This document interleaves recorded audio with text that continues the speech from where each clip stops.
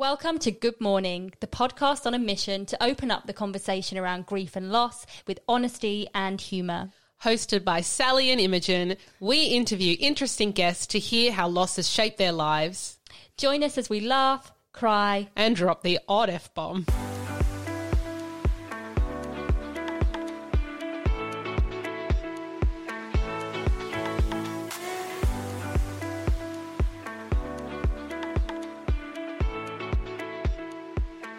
Welcome back to the Good Morning podcast. G'day, g'day. Good day indeed. How are you, Im? Yeah, I'm not too bad, Sal. How are you doing? I am really, really well. Lots of exciting things happening for us on the Good Morning front over the last week. There is. So as you guys may have already seen, if you're part of our Instagram community, we've dropped some very exciting news this week about some upcoming guests. And so one of them is David the Medium. Which is weird because our last episode that we released, we were talking about how you got a slot with him and I didn't manage to get a slot, and we were kind of, talking about how amazing he is. And how devoted you were that you weren't going to get to speak to him. I know. And now we're interviewing him in a few days. So it's very exciting. And the weird thing is we were both having readings with a medium. And when I checked my Instagram, the Good Morning Instagram, after the session with the medium, David had replied to our message.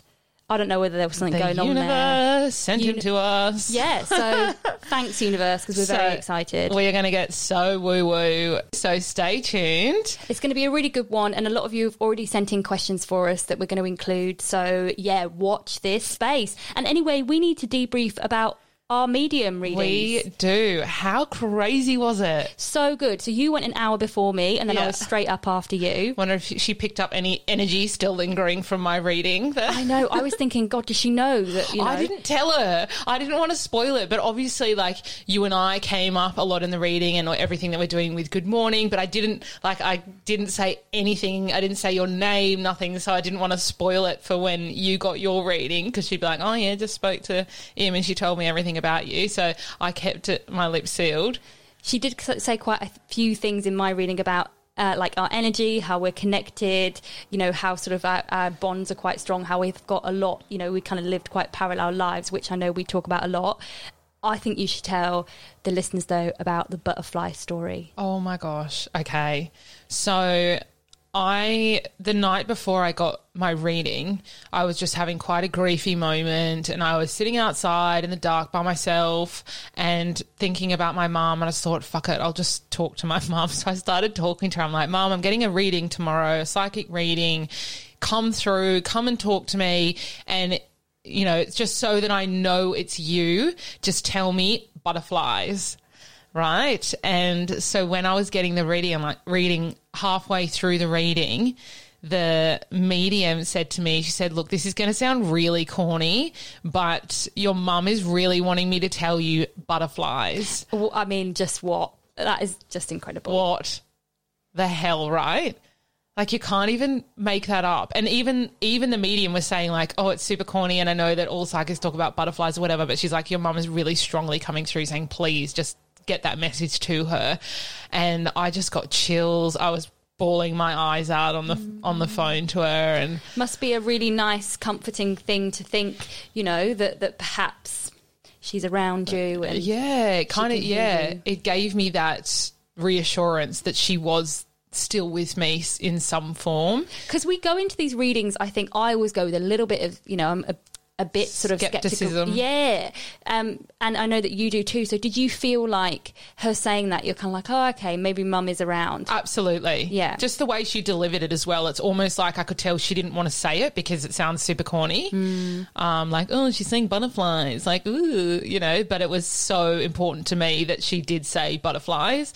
And then I guess you didn't have that in your reading. So how did that happen in mine? The one thing that I asked my mum to tell me through this woman, she delivered, which is pretty crazy. And there were just so many things that it just blew my mind, this whole conversation. Karen Ryan from Inner Destiny, guys. If you're on the hunt for a new medium, she was pretty good. She was I very actually good. didn't ask my mum for a sign, but I think next time I will. So maybe before we speak to David, I'll, give her a nudge. Yeah, and you and I were so funny as well. We're like, let's just not contact her with our real names, because we're like, well, she could just look us up and, know who we want to connect with. So I contacted her through an email address that she couldn't identify me, and then paid with Ben's account, so she couldn't tie the money to my name. Oh my God, and Em. just gave her my mobile number, so she would have known nothing about me. It's pretty crazy that she knew so much as well. Yeah. I wouldn't imagine, though, that she would have time. She must see a lot of people. She probably doesn't have time to sit there, researching. Well, Do you this is know what I all mean? stuff that we want to ask David when we get him on this week. I know that he has said, there are some rogue people out there that might do that, but I think she was pretty legit, I would say. Yeah. And the beautiful thing is, from both of our readings, was confirmation that you and I were brought together by our mums, which also makes me cry. It was a really beautiful thing that she said. Yeah. On to our very special guest today. Today, we are speaking with the incredible Alicia Gardner. So Alicia is a fabulous Australian actor, and a lot of our Aussie listeners, and no doubt a lot of international ones as well, will be familiar with Alicia from her role playing Kim on Offspring. And she was so great in that series. It's on Netflix at the moment too, so if you haven't seen it yet, you can catch up on it. Such a good show. Such a good show. And she also played Rosie in the stage production of Mamma Mia. She is so lovely, so hilarious, so warm and friendly, and we both absolutely loved this conversation with her. So in this episode, Alicia shares her story of anticipatory grief as she had to watch her mum, Pam, decline in health after a 10-year battle with early onset Alzheimer's.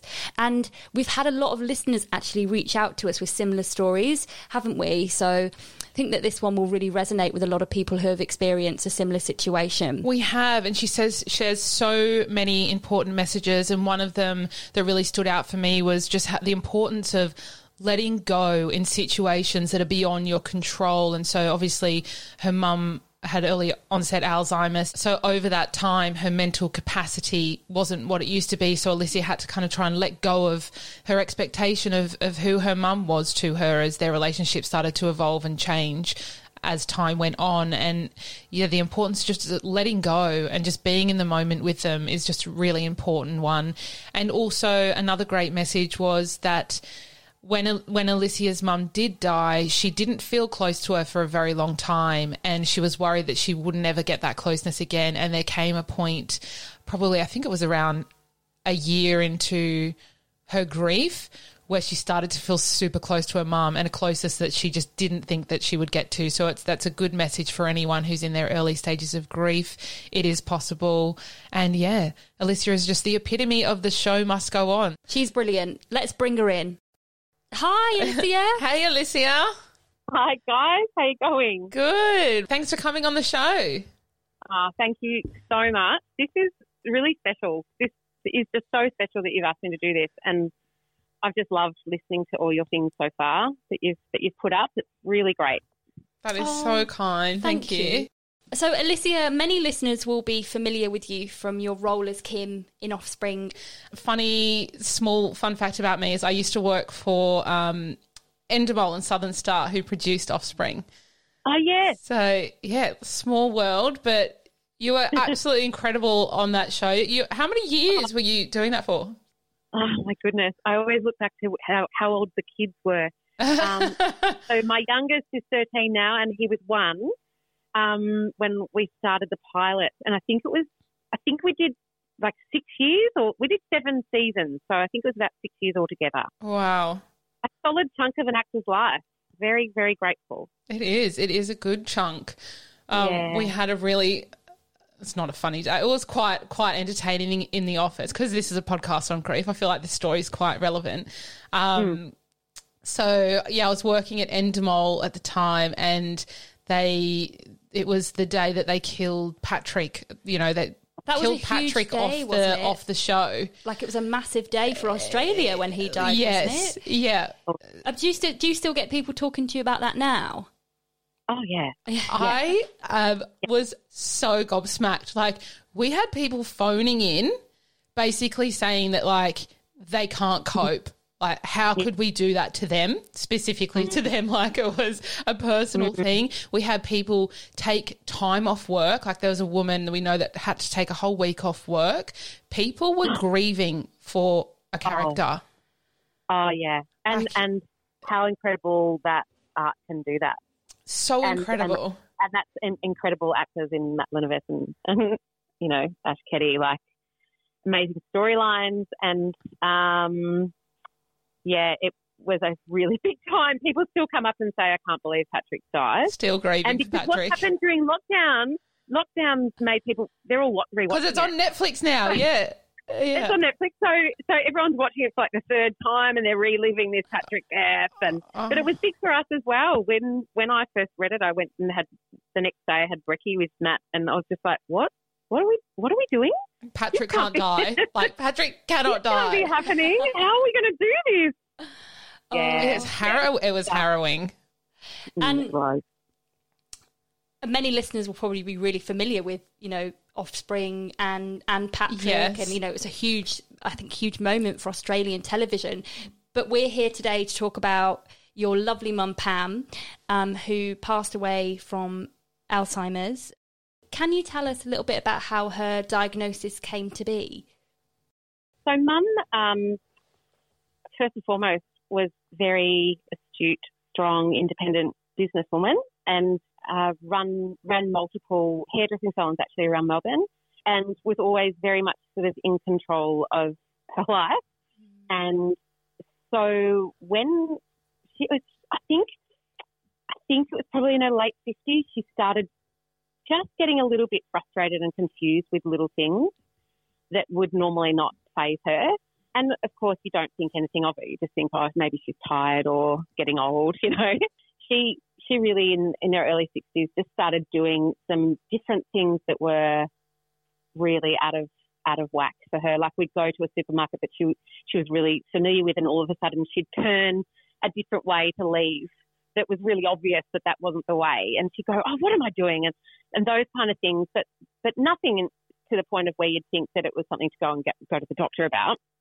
And then she was doing things like ordering, you know, she ordered compost, 3 bags of compost online, but accidentally ordered 35.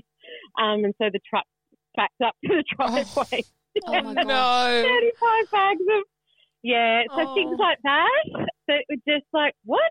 That's not you. And then the turning point was I went to Fiji I took my 2 little kids and her to Fiji, and she, in a nutshell, she became very disorientated one time to the point where I couldn't console her, and it was a really simple thing that from A to B, and she just couldn't do it. So that was when on the plane on the way home, actually, I said to her, how about we go and have a chat to the GP?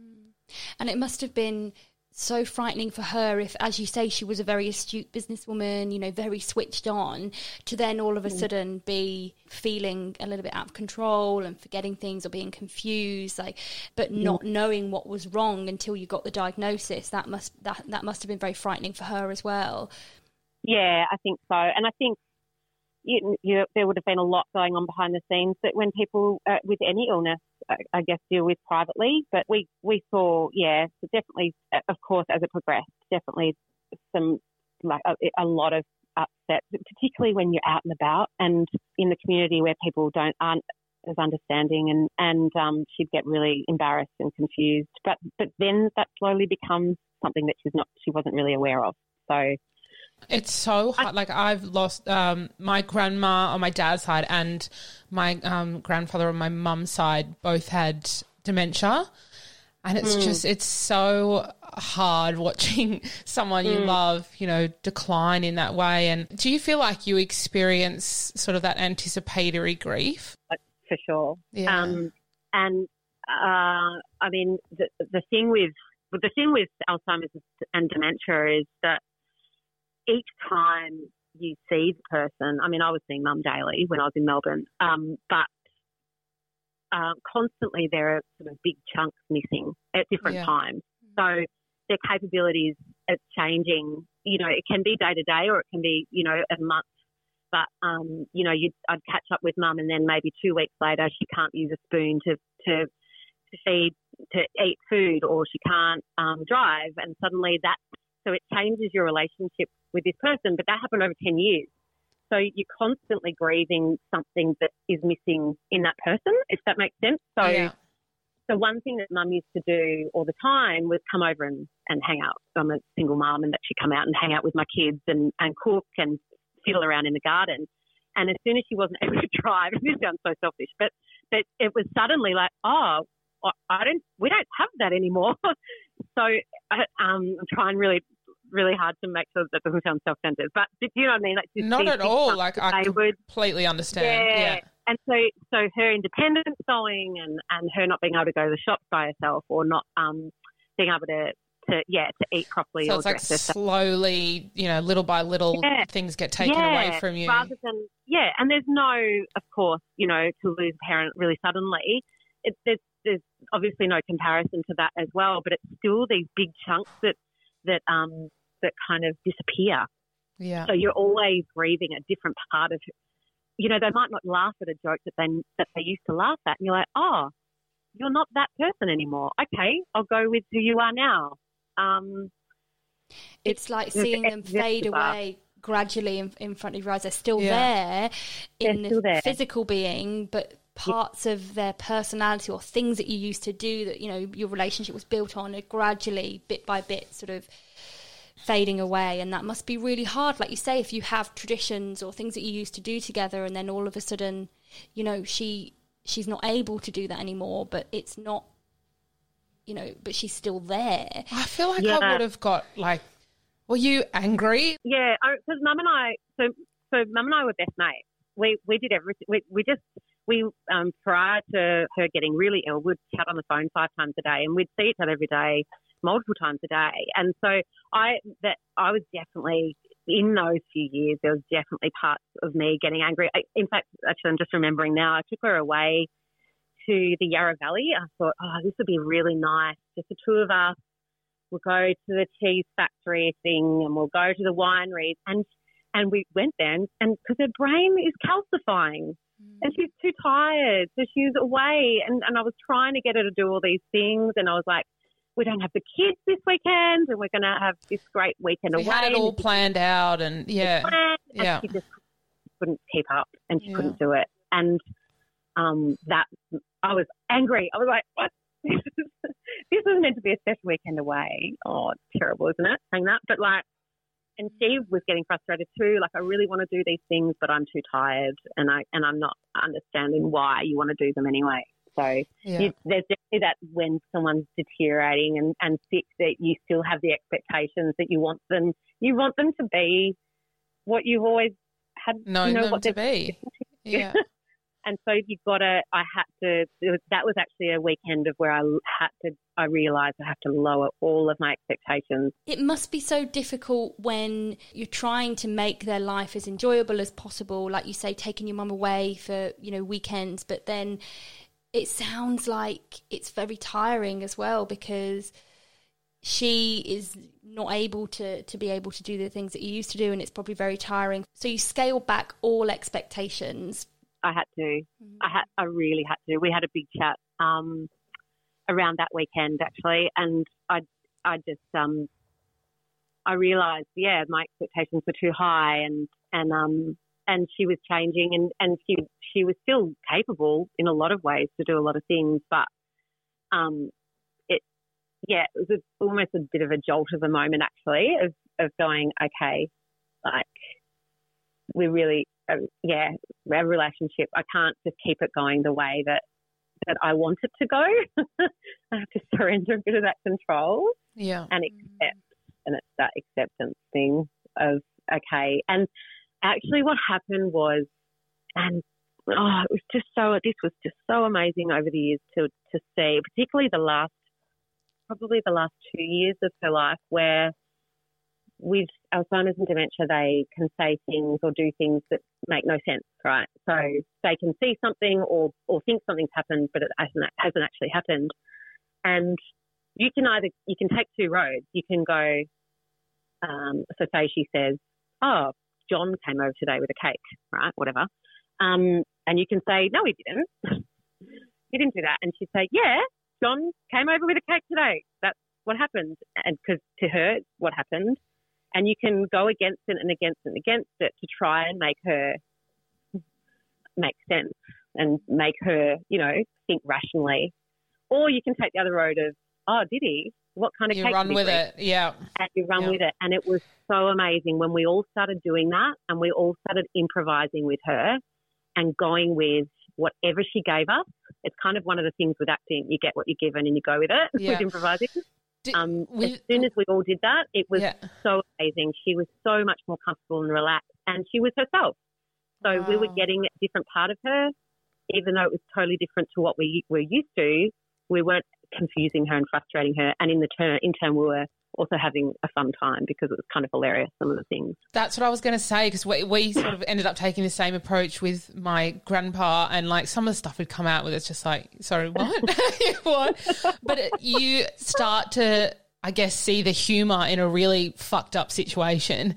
And it really helped, like that comic relief. Like I'll go and see him at the nursing home and the stuff would come out with, he'd be like, oh, take a seat. We're at the RSL. I'm like, oh, cool. Like, what's on the menu? He's like, you can get anything you want here. It's great. They just bring it out to you. I was like, oh, wow. So he's like, you don't have to pay for it. And I was like, oh, cool. We're at the RSL. And we're at the RSL. Whatever you want us to do. And he'd have this imaginary girlfriend. And like, it ended up being quite fun sometimes because it's like, I don't know, you just let go and be in the moment with them and it's all you can do, isn't it? Yeah, my mum had an incredible sense of humour up until the very last second, and we, some of the time didn't know what she was laughing at or what the jokes were about, but it's kind of like in those last few years, it's like having a child and sitting with a kid and just being in imaginary play. Yes. Which is really magical. If you can just let yourself sit in it. And like when Mum was in the nursing home, I'd just go and particularly when I didn't have the kids with me actually, and I'd just sit in there and go, okay, I'm going to give myself an hour or two and I'm just going to go with whatever happens. And, 1 minute we're sitting there talking about random things. The next minute we're pulling the paintings off the wall and we're packing up our things and suddenly we're going on a holiday, Oh. Go with it. Yeah.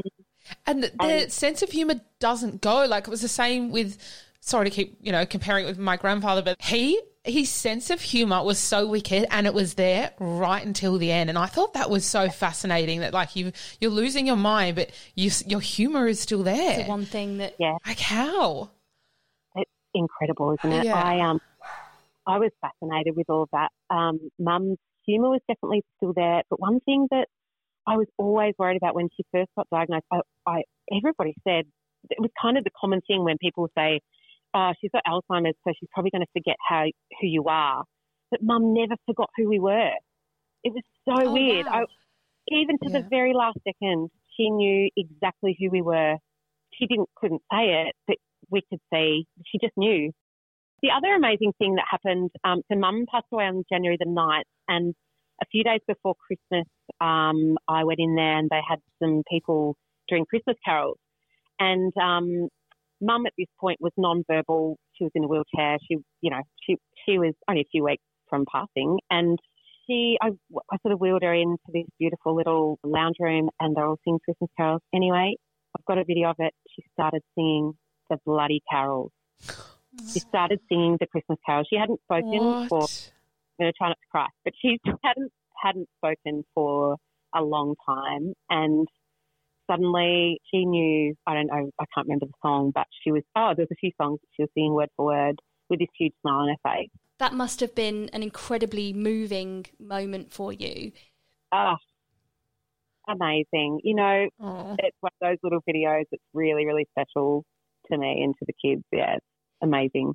When it was Mum's anniversary last January, I didn't know how I was wanting to spend the day and what to do. I hadn't made any plans, but I just instinctively that day just sat through the videos and photos, and I was showing my partner. We just sat there and talked about it for a few hours, and it was the best way to spend the time. You just don't know, do you? Like, you don't know whether you're going to want to sit in it or whether you're just going to want to, you know, keep busy. And one thing that I did know is that I didn't want to be in Melbourne, which was weird. I was like, get out of here, get me out, get me out, get me out. Don't know. And that was building up. So I actually went to Adelaide. I had a few friends doing a show in Adelaide, and I was like, just get me out. So I went to Adelaide and spent, I think, 4 or 5 days there. And one thing that I knew that, so Mum's favourite treat was a Magnum ice cream. And it's kind of been our thing ever since, well, always actually. It's for birthdays and things, it's always get a Magnum. And she'd had one pretty much every day, actually, the last few years of her life. Good on her. And so I knew that we had to get Magnums. So Tim and I ended up at some point that day, we just said, let's just go to the beach and get Magnums. And that's what we did in Adelaide. And it was perfect. It couldn't have been better. I love that. And I couldn't have planned it. So I just think that from now on, I just won't plan anything, just let it happen. But I know people definitely need to plan. So kind of also want to run away. I've been feeling like I want to run away since it happened, to be honest. But we can't because of COVID. That's another thing. Like, we're all grieving in this weird time. I don't know how people. I've had a few friends that have lost parents during lockdowns and things. I don't even know. I don't know how people are dealing with things. How has COVID been for you with your grieving process? I know. locked in a house with teenagers and younger kids. Tell us all about it. It was massive, but it's probably meant to be. So I spent probably 6 months to a year after Mum's passing in complete denial and just decided to live my life as well as I could. And it was all, I constantly said to people, we have one life, it's really short, you've got to make it great. And I had this thing of spend the money and do the things and go to the places and hang out with all the people. Busy. And then bang, lockdown. Deal with your grief, Alicia. Yeah, so it might have been a bit of a, not a wake-up call, but a blessing for you. Totally. Sit in your stuff, and I have, and it's been incredible. I feel like I'm grieving in a different way now. It's hard to explain, but definitely has been a huge gift having been locked down, and sitting in it. Yeah, writing and reading about stuff and looking at the photos and talking to the kids and doing all those things rather than distracting myself from what's really important. And finding our podcast as well, you did during lockdown. And listening to you guys. Lucky you. And crying. And all the crying that I didn't do. Yeah. So do you feel like you were just numb earlier on when you were in that denial phase? I didn't feel numb. I felt like her thing would have been just go and live your bloody life and have a great time. Yeah. And so, that's what I'm going to do. I'm not going to sit around and mope. I've got to go and kick goals, and which I did do. Like, I had a great year, but I didn't actually think about the fact of stopping is probably really healthy too.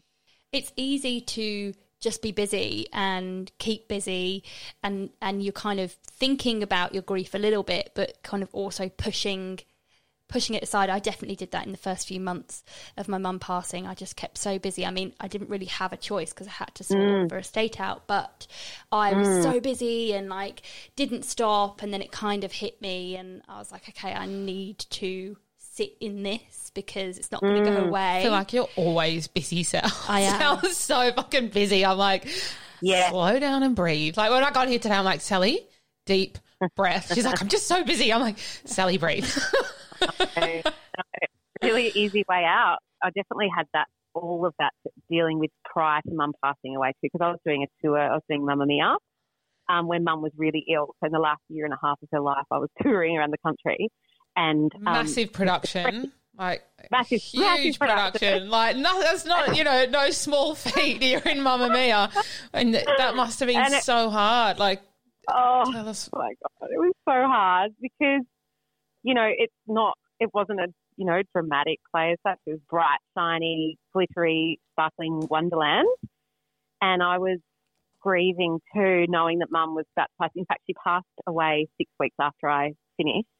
And I was coming back to Melbourne, flying back to Melbourne once a week to see her. And so those big chunks that I was talking about before were becoming bigger. So I was, I'd fly back, spend the day with her, fly back, back to Sydney and do the show and be all sparkly and smiling, switching it on, like really hard time. Jazz hands.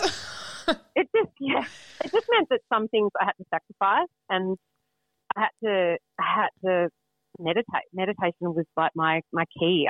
Every show, I was really antisocial actually for a lot of it. I meditated for about an hour prior just to get myself present in work mode and put all that stuff aside just to keep going. You've got to just do that, don't you? You've just got to do whatever that thing is that you need to do to get through that. Sometimes it's so many things. You just got to, you've got to do it.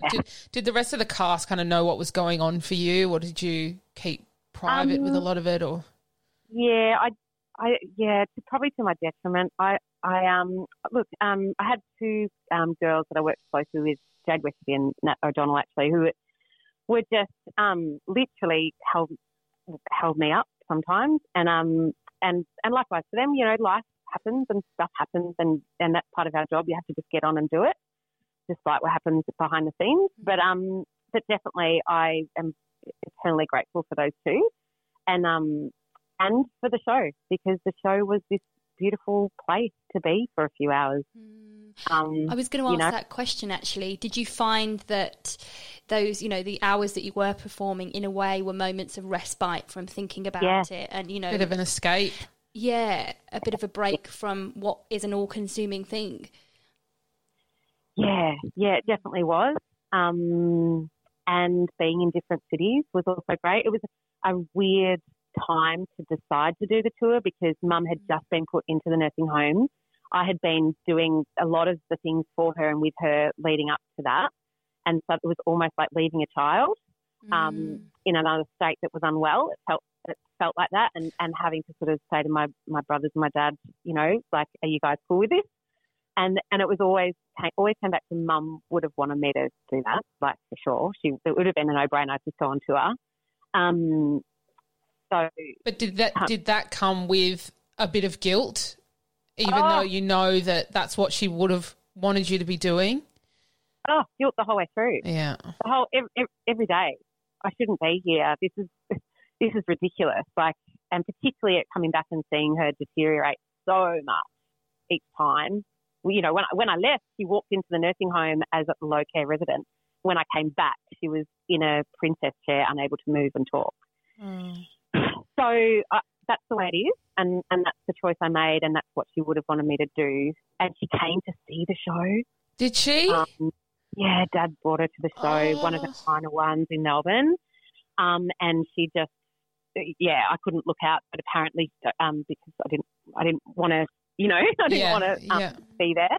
But she really apparently just loved it.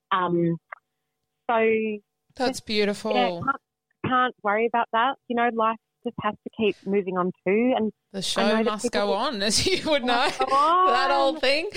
Yeah, and people have people that are sick for long times, and you can't just put your life around. on hold. You can't put everything on hold. Yeah. Otherwise, I think if you do, when they do die, which is inevitable, you've kind of more lost than you need to be. I think if you put things on hold and stop, keep continuing to build that life for yourself, you can really lose yourself in the process.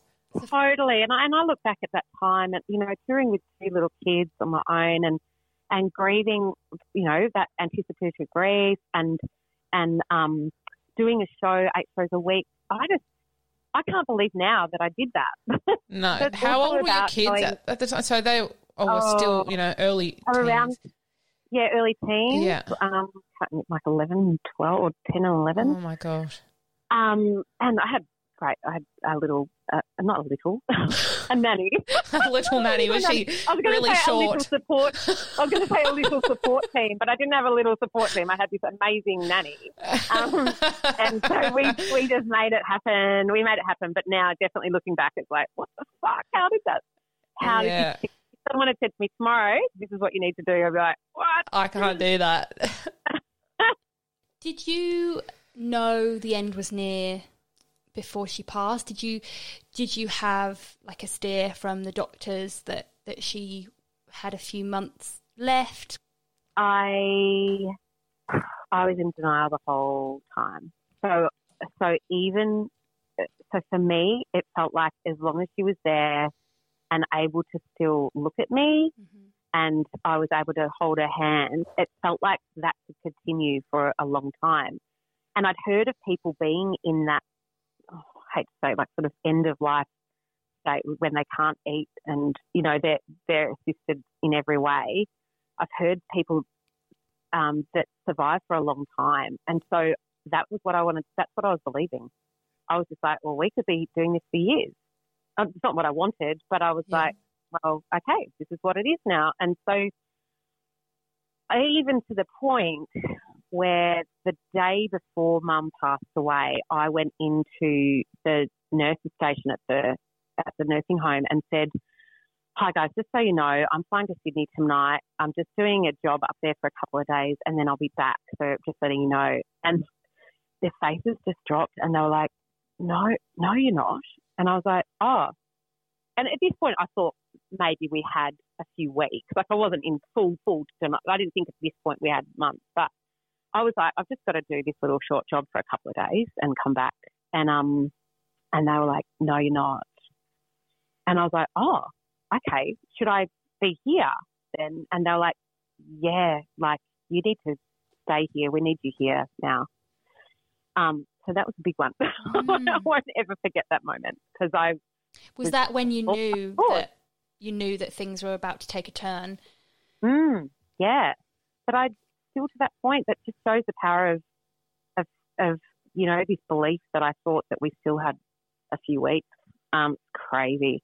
With anticipatory grief, I've been doing quite a bit of research on it, and I think one of the common emotions that people can feel when their loved one does pass, because it usually, you know, their illness goes over a long period of time, and in your case, you know, your mum's decline was sort of over a 10-year period.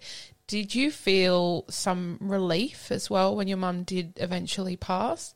Mum never wanted to be, because she'd seen her mother in the same situation. She never wanted to be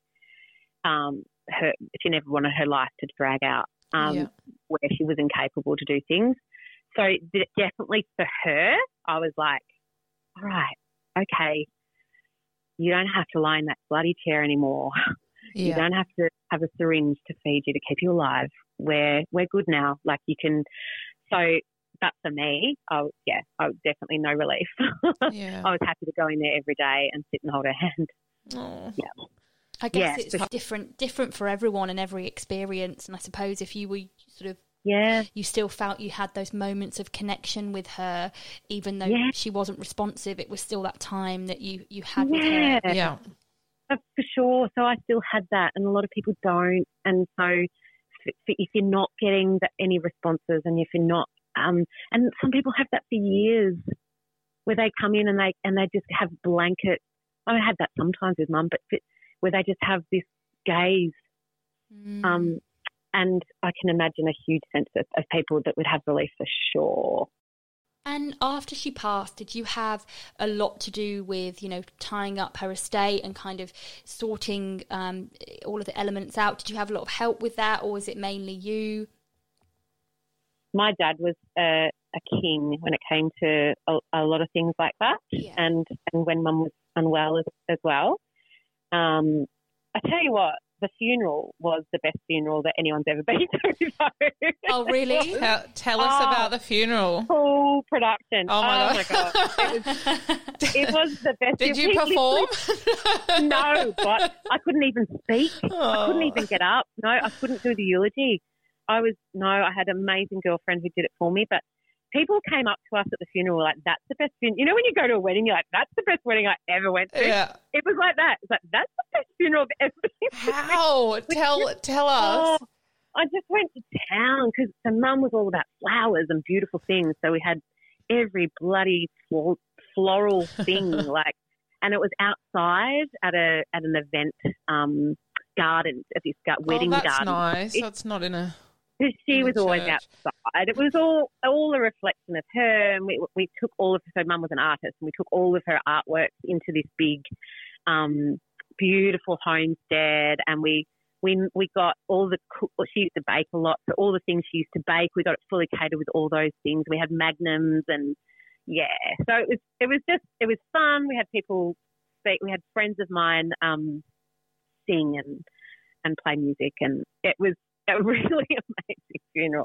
Sounds like a real celebration as well, celebration of her life, which is... It was. Well, that's what it should be, shouldn't it? Like, absolutely. Enough of this whole everyone wear black and sit there and, you know, we need to... I think it's so important to celebrate who they were and in that moment. Yeah. Really give them hard. a good send-off. Yeah. I wanted it to be... Well, we wanted it to be a reflection of who she was, and Mum was always wearing bright lipstick, floral clothes, and I sent a thing out to everyone saying, wear floral things, and so everyone was wearing bright clothes, and it was definitely felt like her. And I know, like, I was just sitting there going, Mum would love this so much. Like, she'd be all over it. Like, just... We had White Lady funeral. They're great, aren't they? Yeah, and Mum had a bit to do with them with different things, and so it was just very, very special. And I'm really glad that we did that. It was all a reflection of her. And you said your mum was an artist. Was she a painter or what? Yeah, she painted. So she was a hairdresser, and she also just painted nonstop. We have like there's probably 15 of her paintings here, just of things that would inspire her, that she'd just paint. That was kind of her meditation, which is now fills our homes and her friends' homes. Yeah. It's a lovely way to remember her. And do you feel, Alicia, connected to your mum since she passed? Are there moments where you feel her around, or things that you do to connect with her? Yeah. When Mum first passed away, a few friends said, you'll feel her or you'll sense her. And for the first year or so, that was so frustrating, because I was like, what are you talking? I can't feel her at all. I can't sense her. It used to drive me crazy, because people used to say, oh, I felt this, I felt my mum because I saw this particular flower and it reminded me of her, and I sensed her. And I'm quite a bit of a spiritual person, kind of, and I was frustrated. I was like, hang on, come on, Mum. And we had a chat when she was sick, and I said, when you pass away, let me know you're here. What's your sign? What's your sign? Come on. And she was like, oh, don't be stupid. That's a good chat to have. I love that chat. Yeah. Yeah, have the chat. Did she say anything? Like, did you ask her, what animal are you if you no, come to see me? She laughed it off. She was like, oh, don't be... I don't know whether she said don't be ridiculous or something. It was something like that. But then she said, oh, you'll know. And so now... and I don't know how this happened. I think the pandemic, the lockdown actually, and actually sitting in the grief and getting all of that out, I feel her all the time. I feel her presence all the time. Oh, I just got chills. Yeah, and I feel like I feel like she's kind of instigating some things in my life too, pulling some strings a little bit, and I see different things, and I go, like, when there's things that happen in your life and you go, there's no way I'll ever be able to describe this to anybody, but I just know. There's a lot of things like that now where I go, yep, thanks, Tammy, got the message. And that's been since I've sat in the shit and dealt with it. That is something that Sal and I fully 100% believe, that they really have a hand in things. When they pass, they're looking after us and guiding us and putting things sort of in our lap at times when we need them, or, meeting people at certain times. Like, I fully believe that that's our mums. And I think it takes a while to, sit in your grief, and kind of go through that process of mourning to kind of come out not the other end, because you're never going to come out the other end, but, you know, to get to a point where you are able to receive from them and connect with them on that level. I think at first, when you're in shock and denial and anger and all of those things, it's probably hard to see through some of that mist, if you know what I mean. But then once you've kind of sat with your grief and kind of welcomed it in, I think, those moments of connection, and it's beautiful that you see that, that you're experiencing that and that you feel her. I love that. So much more than it's so strange to say this, but so much more than even when she was here in those last few years. That sounds so bizarre. No, keep going. Yeah. It's like that feeling of that her illness taking over who she was like a cover almost on her. It felt like go away, Alzheimer's. This is not who she is. She's my mum and she's a grandma and she's all these fun things. And it took over. But now that's lifted and my grief is kind of not ever dealt with, but, you know, I've gone into it. And now it's like, these beautiful things that she taught me or that I see in the kids, or a song will play, or I will see something, particularly at Christmas, fucking hell. It's constant now. And I love that. I feel closer to her now than I was when she was really sick. This is so true. I'm like tearing up. Sorry. I've sort of been like feeling that as well. Like, of the last 9 months have been hell, like absolute shock for me because my mum died by suicide. So it's just all been about how my mum died. And it's like I forgotten who she was and I forgotten you know, my mum prior to all of the shit that was going on before that. And it's like once you kind of come out of this phase, which I've only just recently started coming out of, I'm starting to go right back, you know, and feeling a closeness to my mum, which I actually haven't felt for a long, long time. And like back to when I was a kid and like feeling, you know, just things that I haven't thought about in years, you know, and all the beautiful things that she was and things that I took for granted and things that I didn't appreciate while she was alive, you know, all of that shit we do. And but it's that same thing. It's like I'm moving through parts of my grief and I'm coming into something else where it is I do feel this closeness with her that, it's hard to explain. It really is hard to explain, but I guess all I can say, I think for people that are in that immediacy at the moment with their grief is I didn't believe that this was possible. Like for like a good 18 months, I was like, what? She's nowhere. She's gone. I can't feel her at all. And I didn't think that I would feel like I do now.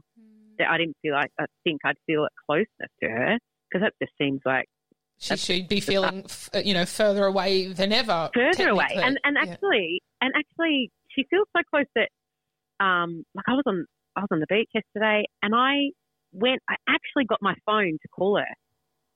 And Mum used to say this about her mum. So my mum's parents and brother died all within a really close time together when she was young. And she used to say to me, 20 years later, Liz, and I'm still picking up the phone to call my mum. And she goes, it's just weird. And now I'm doing it. I'm like, that's how close it feels. It's so weird. It's crazy, isn't it? I know. It's really weird.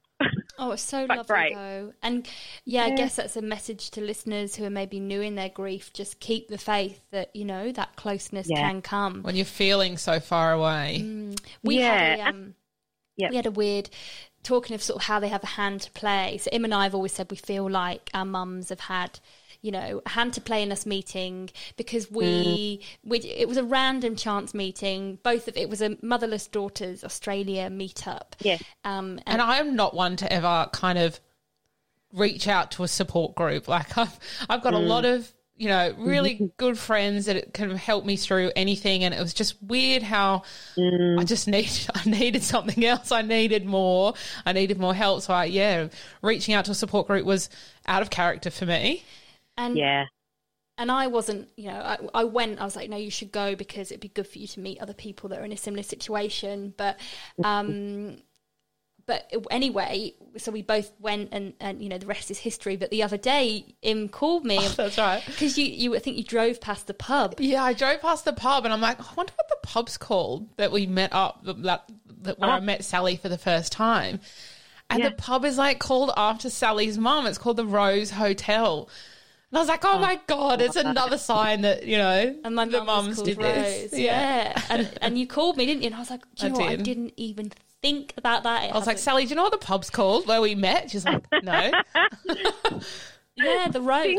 Things like that. Yeah, there's so many. Bizarre, isn't it? So many little things like that where I'm just like, I actually think that our mums put us together to get through this together.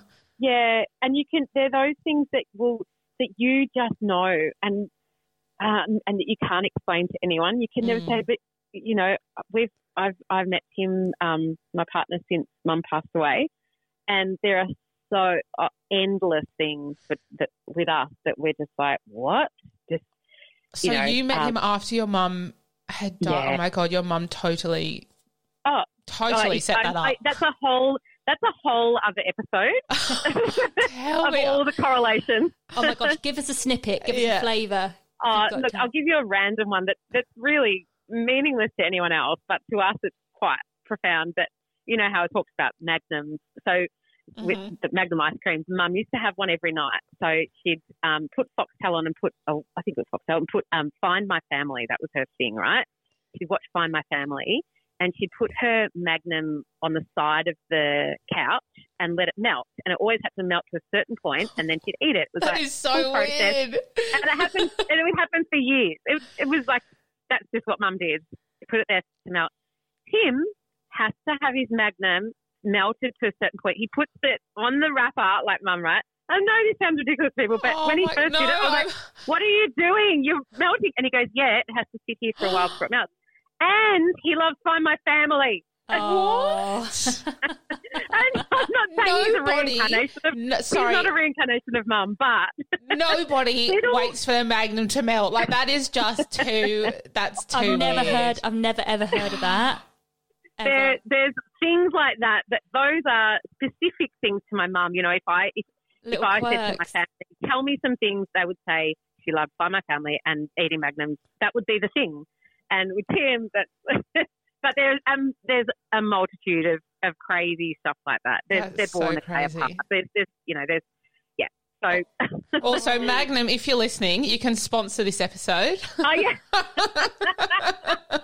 Or just a lifetime supply. Yeah, that'll do. Melted to the perfect point.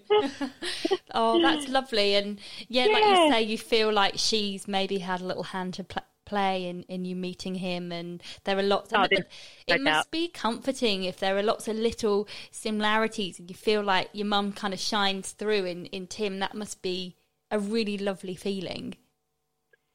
Yeah, and not speaking for him too much, but I think he feels that too. He's like, I never met your mum, which I can't believe, but he said, I feel like I know her really well, and because of the weird things that have happened to us.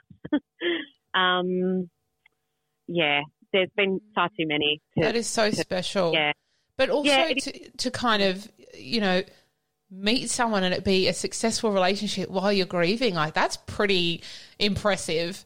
Like, I'm like trying to hold my relationship together. He's like, you're a bloody mess. Have someone come in that, hasn't known your mum and you through all of this time and like hold that kind of space for you too. That's something special. It is. Yeah. There was a few frogs before. So in that denial time, I kissed a few frogs. So definitely, it's definitely not, something, but we're really pretty, it's amazing timing. But also, again, had I met him prior, a year before, we probably wouldn't have connected because I hadn't dealt with my stuff, right? Yeah, right. And last question from us, Alicia, what words of advice would you give to someone who has a loved one that is currently suffering from Alzheimer's or has a loved one that is experiencing declining health? Patience. patience, patience with the person. That's the biggest thing that I wish I had learnt earlier. Just to go with it, to go with what you're given, and it might be completely different, and your day might look different, or your conversation might look different. But just go with what you're given. But actually, a bigger thing than that is actually how the community responds to people with dementia and Alzheimer's. I think that there's a lot of dialogue to happen within the community about that, because these people can look just like, you know, mum was in her mid-60s and was well-dressed and well-spoken, but was coming in, you know, not able to do things at the checkout like she used to do, and people would be kept frustrated. And I saw her actually 2 weeks ago, a guy that was struggling at the post office, and the person behind the desk was getting really, really frustrated at him, and I had to sort of step in and say, hey, mate, do you need a hand with your card? And it took about 6 goes for us to get the code and the password thing. But we got there, but everyone just needs to be patient, because you just don't know. These people might just look like older people, but their brain is calcifying. It's as simple as that. And so their brain isn't working as well as it normally would. It works in some parts, but doesn't in others. And we just have to practice more patience in general. Yeah, and I think that's the biggest thing. That's a big message for just in everyday life as well. Like, chill out, give people a break. Like, everyone is just, you know, everyone's going through something. Everyone is going through something, and you don't know what someone else is, like the load that they're carrying, or as well. It's just everyone needs a little bit kinder. Yeah, that's something that this has taught me too. Like, I guess I am a bit more patient now. The other day we were driving along behind someone. One of the kids was like, you know, kind of angsty, come on kind of thing. And I was like, hang on, we don't know. That person could be going through something really massive like we have right now. So, yeah, it's always, no one knows what anyone else is going through. And so patience. There's also Dementia Australia, which is a really good resource for people that are dealing with loved ones with the illness. There's 500,000 of them in Australia that have big number. Alzheimer's and dementia at the moment. It's one of the leading killers of people in Australia. So that's an online. They do. They've got a 24-hour phone line for carers and for people who are suffering. We'll link them in our show notes as well for any listeners if you want to access that information. Yeah, that's great. But yeah, it's just talk about it, and you know, and don't hide these things. It's one thing I've learned about grief is just talk about it, because we all go through it at some point. It's so important to have the conversation. Yeah, and this is what you guys are doing. This is what you guys are offering, and I think it's just awesome. Thank you. Really important for it's like mental health. It's just an important thing to talk about that people go through, and it's a really great thing that you're offering. So thanks for that. Oh, hopefully we're starting to, you know, open up the conversation and let people know that it's okay to talk about grief and open up about how you're feeling, because weirdly, even though we all go through it and it's, you know, something that people have experienced since the beginning of man, it's still a bit taboo. Thank you, Alicia, for joining us and for sharing your story about your lovely mum, Pam. Yeah. And it's not an easy thing to talk about, but we really appreciate you sharing your experience with us. Oh, thanks, girls. She would have loved it. She'd feel famous. Thanks so much, Alicia. It's been just awesome. Thank you. So nice to chat with you. You're both amazing. Thank you for everything you're doing. I really appreciate it. I tell you what, I feel like a Magnum now. Oh, my God. After all that Magnum chat. Me too. Oh, semi-melted. Ego. Magnum Ego is my go-to. Should we go and get one? With the two, like, thick chocolate layers and then the caramel gooey bit on the inside. Oh, but honestly, that was really a really lovely chat. Alicia is great, and I feel, I'm so glad that she came on the show. Hilarious, just, amazing human, and I'm off to get a Magnum.